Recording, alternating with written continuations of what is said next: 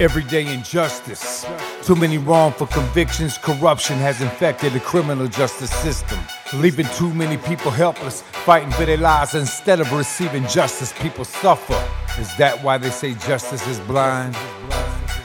Hello, and welcome to the Everyday Injustice Podcast. I'm your host, David Greenwald. For the past 10 years, we have operated Vanguard Court Watches in California, including San Francisco, Sacramento, and Yolo counties. Our goal?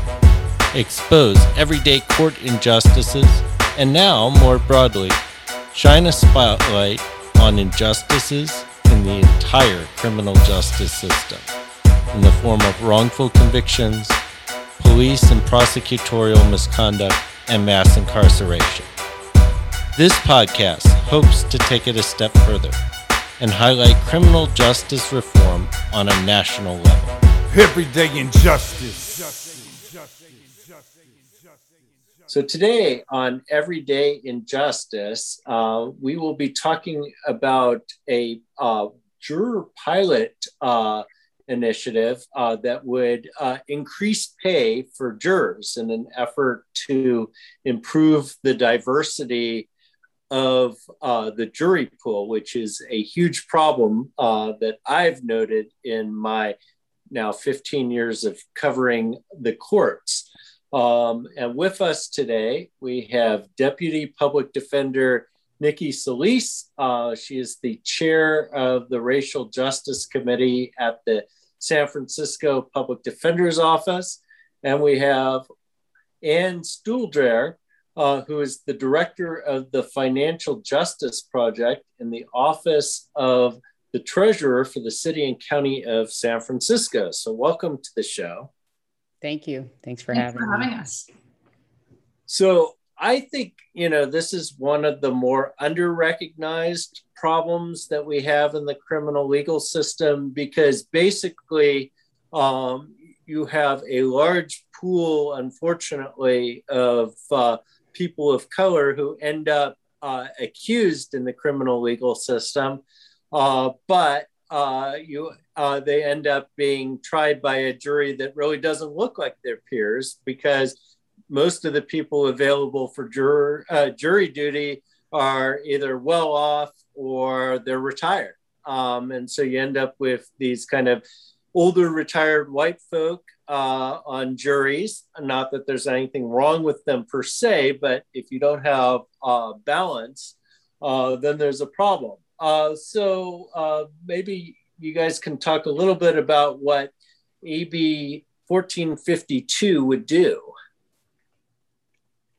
Well, if I may, AB 1452 is a law to allow the city and county of San Francisco to do the pilot project. So under the Code of Civil Procedure, Section 215, jurors are to get paid $15 a day. And I don't think that amount has changed in well over a decade, if not two. I think the last perhaps time that that statute was even amended was back in 2004. So we're at $15 a day at 34 cents a mile. So what we have been doing for at least the past year is researching and figuring out how we can compensate jurors who cannot serve due to financial hardship. And AB 1452, introduced by Assemblyman Phil Ting, helps us to not contradict the current California law. So obviously, we can't pass any kind of policy or any kind of legislation in San Francisco that's contrary to state law. So this is the bill that's going to even allow us to start the pilot project program with the help of Assemblyman Ting and Senator Scott Wiener. And of course, we have the City Treasurer, Mr. Cisneros, and PD Raju, and Chesa Budin, the District Attorney, on board. And we've been all working collaboratively and wonderfully together to try to make this happen, because what we want is justice for San Franciscans. We don't want a certain outcome. That's why we have so many stakeholders at the table and in agreement. because it's about participation. It's about allowing people to participate in the process and having them be a part of, our society in a way of, in the way of civic duties. And it's something that is very, very important in all communities. So that's where we are. And maybe you can talk about how this came about. Yeah, sure. I remember when the public defender came over to our office to talk to Treasurer Cisneros and I about this, and what he and others in the public defender's office were seeing. I think I and a lot of folks had never thought about it. Like you get your jury summons in the mail. Sometimes you're less than excited, when you see that.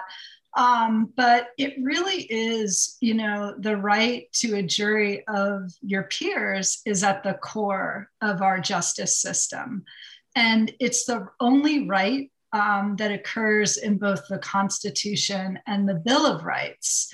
But in terms of what we're seeing, and you've both spoken to this, is juries that are wealthier, that are whiter, and that really don't reflect, the diverse communities of our cities.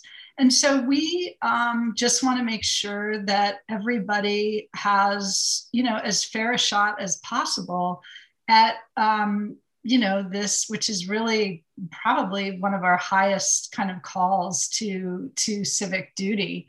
So it was interesting, after speaking to the public defender's office, we, do all of our work in collaboration. And it was, this was a problem that, the DA's office was seeing, the Bar Association, everyone was agreeing, like, gosh, really, $15 a day.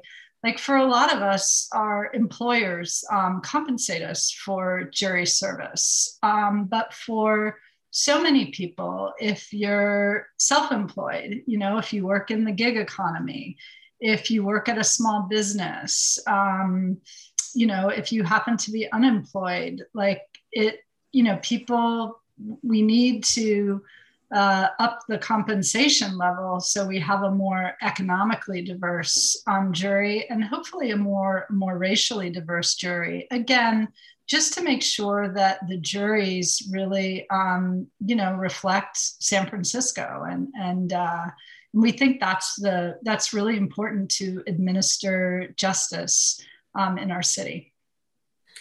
And Nikki, as a public defender, can you speak to how important that jury composition actually is? It's extremely important, both on, a legal and a moral level. In Taylor versus Louisiana, which is 419 U.S. 522, that's my cite as a lawyer. I like to give citations. That case, in an 8-1 Supreme Court decision back in 1975, said that basically we are entitled to a jury of our peers that makes a cross-section of the community. And I've had cases where I've had an African-American client and 0 African-American jurors sworn to serve. We have jurors who come in, some are folks of color, and some have financial hardships. And we don't even get to talk to them. They just get dismissed because of their hardship. And so that is the unfortunate part of what we're seeing. And we're trying to rectify it to the extent that we can. And it's very narrow. It's just for the folks who are unable to serve due to a financial hardship. And so that's where we are. We all have a right to a jury trial, and we all have a right to a jury of our peers. And that's what we want to see. I had a client in a very serious case. He was living in Chinatown in a very small studio apartment, an immigrant with his mom, with his dad, with 2 other siblings in a 1-room studio. And, we didn't get anyone who remotely had his experience and his family's experience. We didn't have anyone serving from that area of the city, Chinatown. We didn't have someone that looked like him. And that to me is what is important here. And sometimes it's random who comes in, but we want to make sure that when people are called to serve, they're not unable to based on money. So how would this work? I mean, if you were a juror under this new system, and you said it's only people that have economic hardship. So how would that be determined, and when would that be determined? Well, I can tell you that I don't know that answer, because that is a question to be answered when we get to that point. I can tell you what we're doing now. What we're doing now is when someone has a financial hardship, the judge reviews it and determines, well, this is too hard on your family. You're the only person who's providing, and you have your own business, or you're in the gig economy, and you're not getting paid by an employer. So you're gone. So that we never even cross the threshold of who you are, whether or not you're able to serve.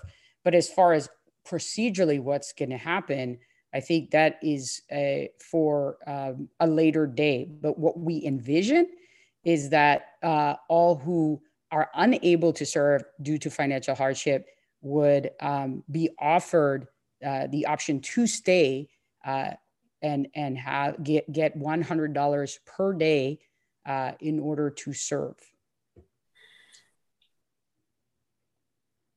Yeah, Nikki is exactly right. So I think that, we're seeking kind of state authorization to conduct this pilot.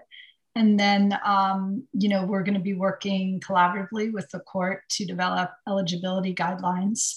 The resources, I think, will be targeted to individuals with low incomes. So, say who are below, some certain amount, of area median income, and also, where their employer does not compensate, or their employer doesn't compensate for the length of the jury trial, or they're self-employed, or they're unemployed.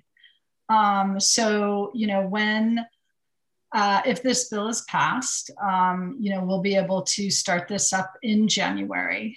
And, when people get their jury summons in the mail, they're going to learn about this program. Like, hey, if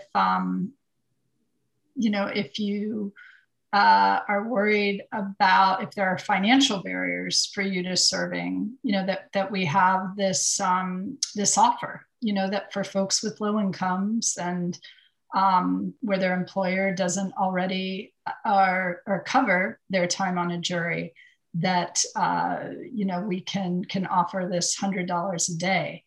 And we really want to see what happens with this. Do we have juries that are more economically diverse, that are more racially diverse, along the lines of what our public defender's office, our DAs, our bar association, what everyone would really like to see. So has anywhere else in the country done something like this? If they have, I would have to admit that I'm a terrible researcher then, because I have searched high and low, and there had been some talk of it having been done or researched in Louisiana, particularly in New Orleans. There was talk of it being done in Texas, Austin.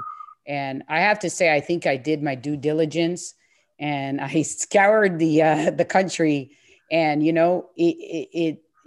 this is it. This is San Francisco, California. And, And, we are always innovative, and we always try things and show the rest of the state, rest of the country, rest of the world, what we're capable of. So as far as I know, this is the first time that we're really getting this far. And what has the conversation been like as this idea has been floating around and circulating?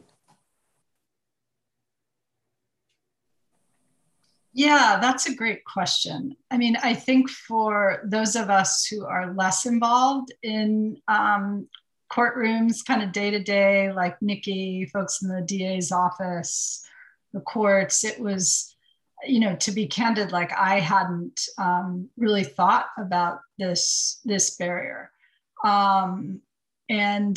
But it's, there's been a remarkable consensus as we've been talking to, folks, in San Francisco, in the mayor's office, folks throughout City Hall, and also in the community. Nikki and I took part in a meeting with a lot of different community groups, criminal justice reform groups, and it was, I think people were very supportive.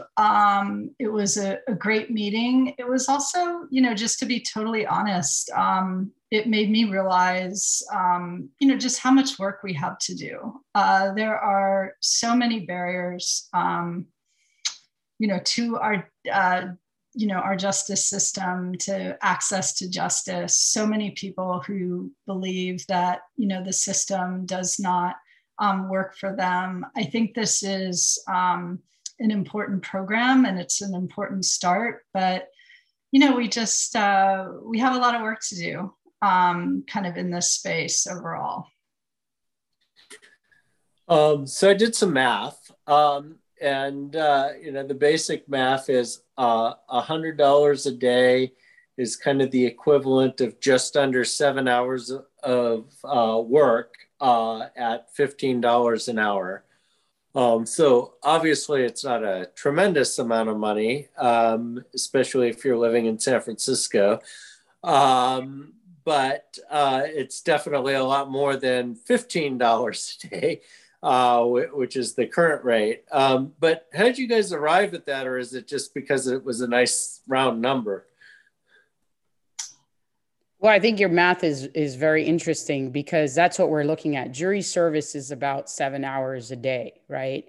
They usually come in at 9.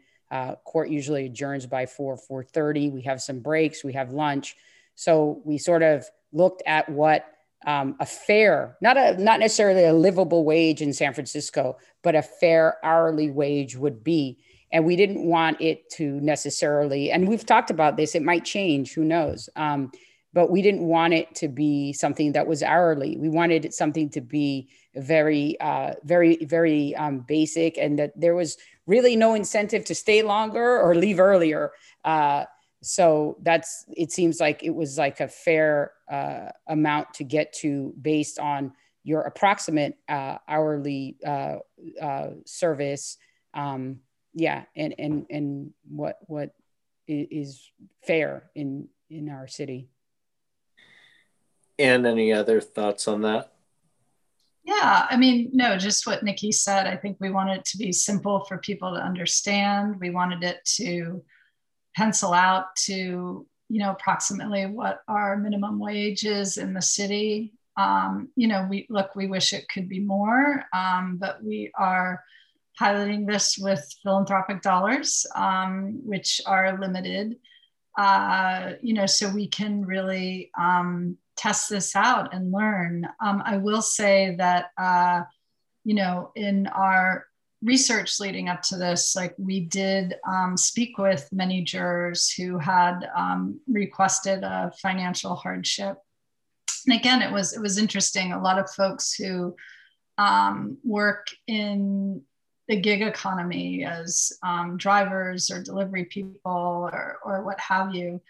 And, they all said they had not served because they, if they don't work, they don't get paid. And, we were asking, like, would this be enough? Like, would this, make a difference for you to serve? And, people said, absolutely. It's interesting, like San Francisco, there is like a tremendous amount of wealth in our city right now. But we're a city of 900,000 folks, about 250,000 or, I think unfortunately even more than that right now, have incomes that are low enough to be receiving Medi-Cal, CalFresh, which are food stamps, et cetera. We have a lot of folks in our city who are really struggling to get by, and being paid a minimum wage, for a day's work. In our research, did seem to make a difference for folks. I think we all wish that it can be more, but I think it's what we can do right now to test this out. And I do think, there's a point that we haven't raised here with respect to, some of these trials, 2-3 day trial. Okay. You think, I can kind of bite the bullet maybe for a few days, but some of these trials are long trials. I mean, you could get hit in a 6-month trial, and what are you going to do, to make ends meet? I mean, that's a big hit for a lot of people. It is, and I've had trials that lasted months, it really knocks out of the box a lot of people who are from lower income communities, and that's simply it's not fair, and it's not right. I think that even doing the pilot program and talking to the folks in the community-based organizations, the victims' rights advocate organizations, they express so much support and enthusiasm. We know it's not a panacea for making jurors diverse, but we know that it will address the issue of folks being unable to serve due to, what's in their wallet. And that should determine who gets to participate in our criminal legal system. One thing that might surprise you, or maybe it won't, but is that for many years, I have tried to get data on what jury composition looks like. And it turns out nobody tracks these numbers, not at the courthouse, not in any of the counties that I've tried to do. So we don't actually know what these juries look like, other than what we see with our own eyes anecdotally. That's true. And, we wish we were in a post-racial society, but we know we're not. Like, things occur and people have different perspectives and people have different experiences, and all those experiences and all those perspectives mean something. And it means a lot when you're sitting next to a client and they see somebody that, looks like them sitting there judging the facts. You will have people who have more trust in the system and more faith in the system. And by putting this out there, you're going to generate an interest in civic participation. And, that's a good thing. It's a great thing.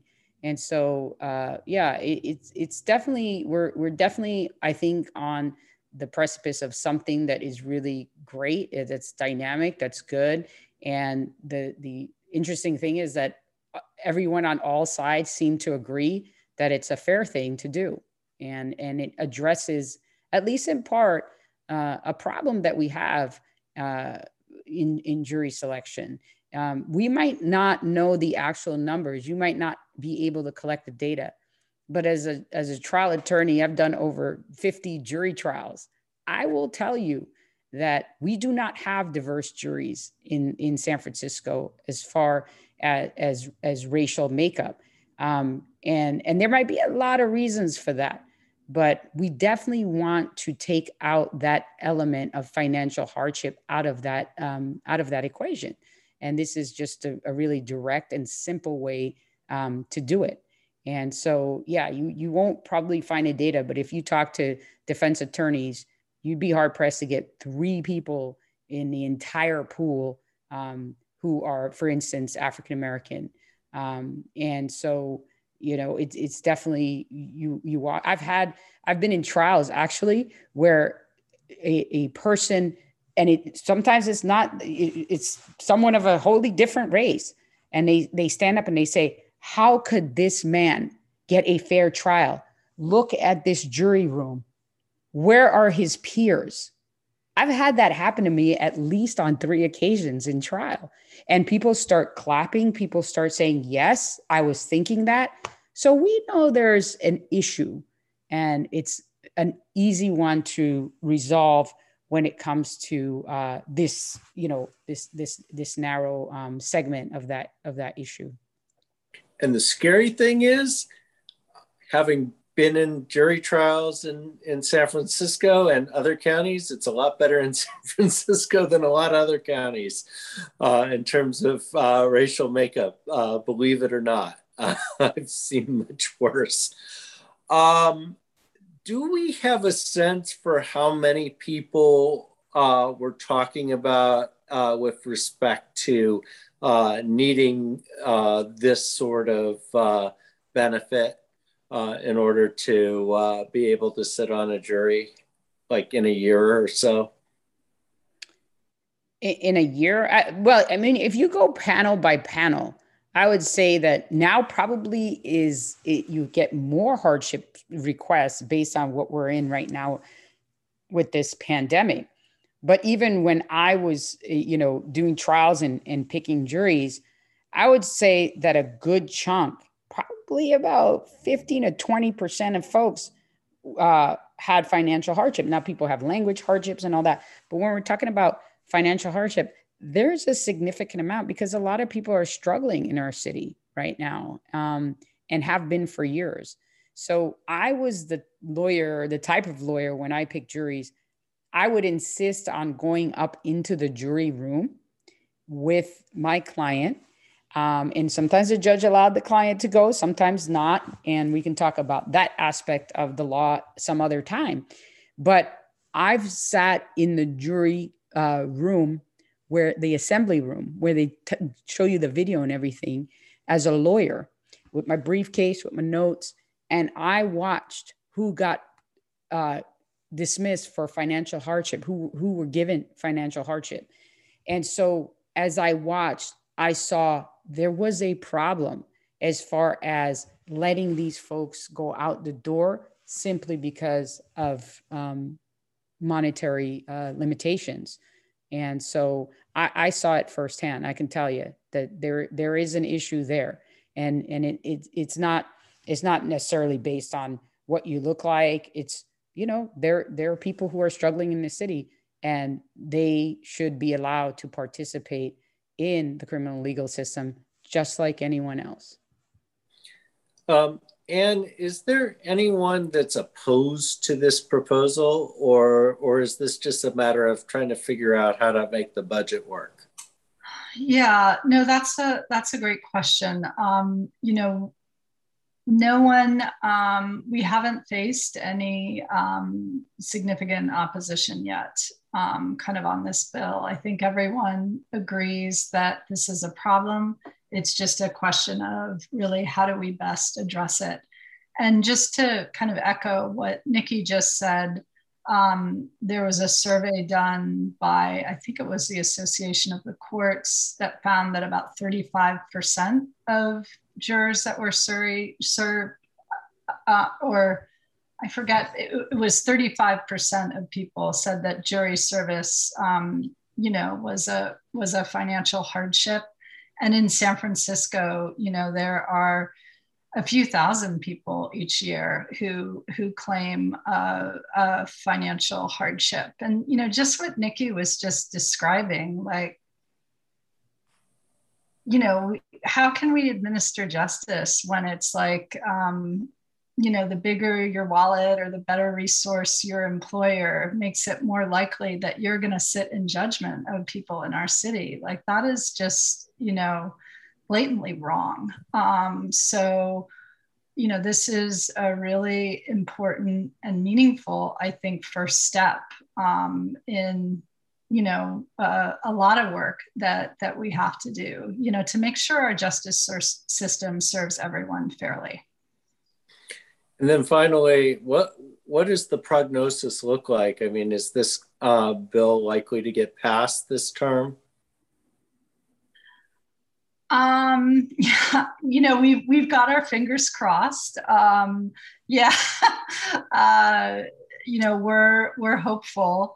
There's a few weeks left in the session, and it's got to move through a few committees and get to the governor's desk. But so far so good. It's had a lot of support, and it's been interesting.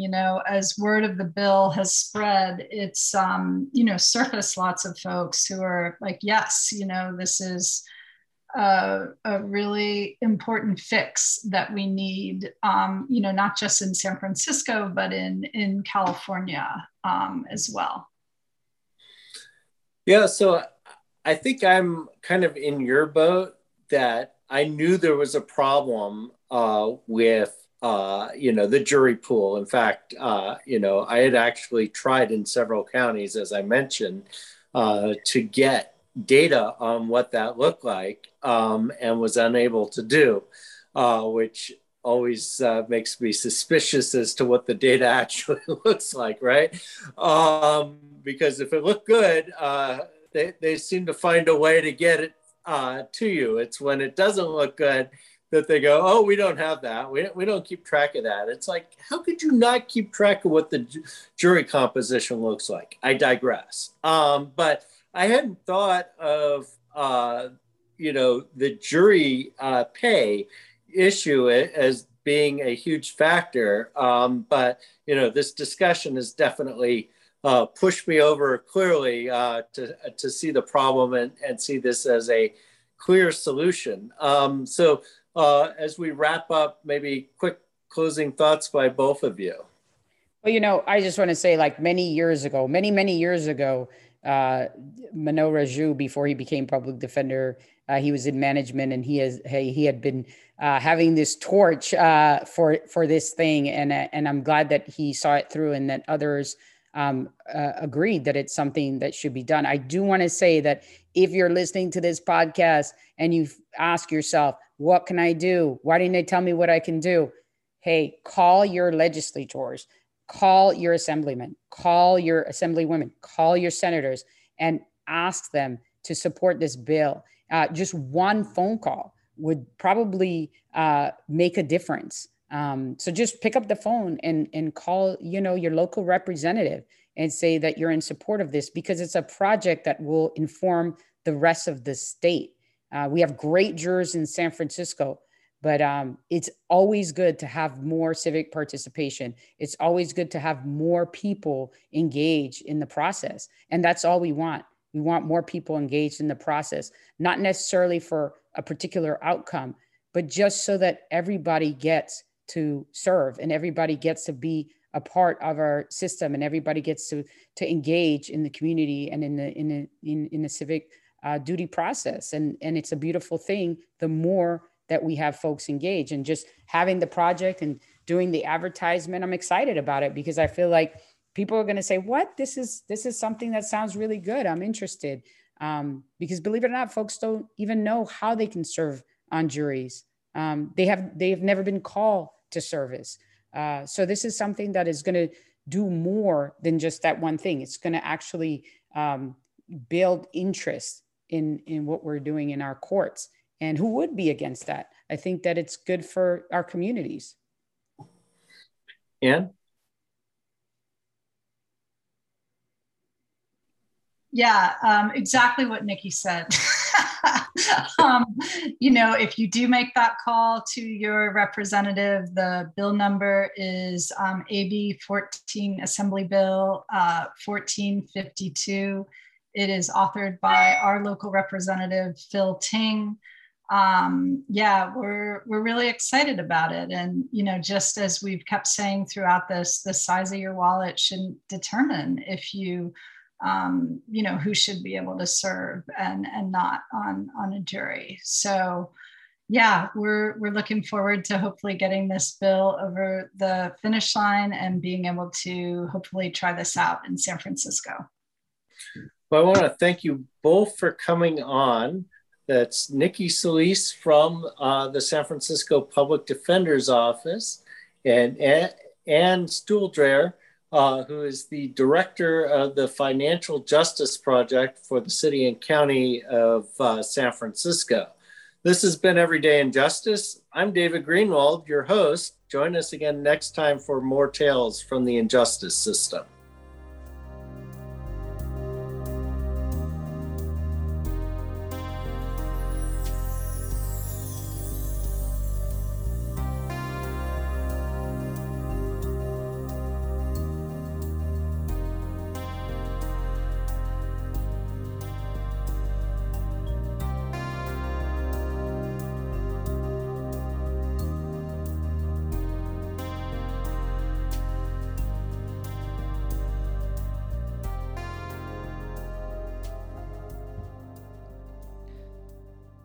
Thank you to George Powell and Norman Mousequake Barrett for the use of our opening, Everyday Injustice. You can see more of George's music at www.justiceforgeorgepowell.com. That's Justice for George Powell, all one word, .com.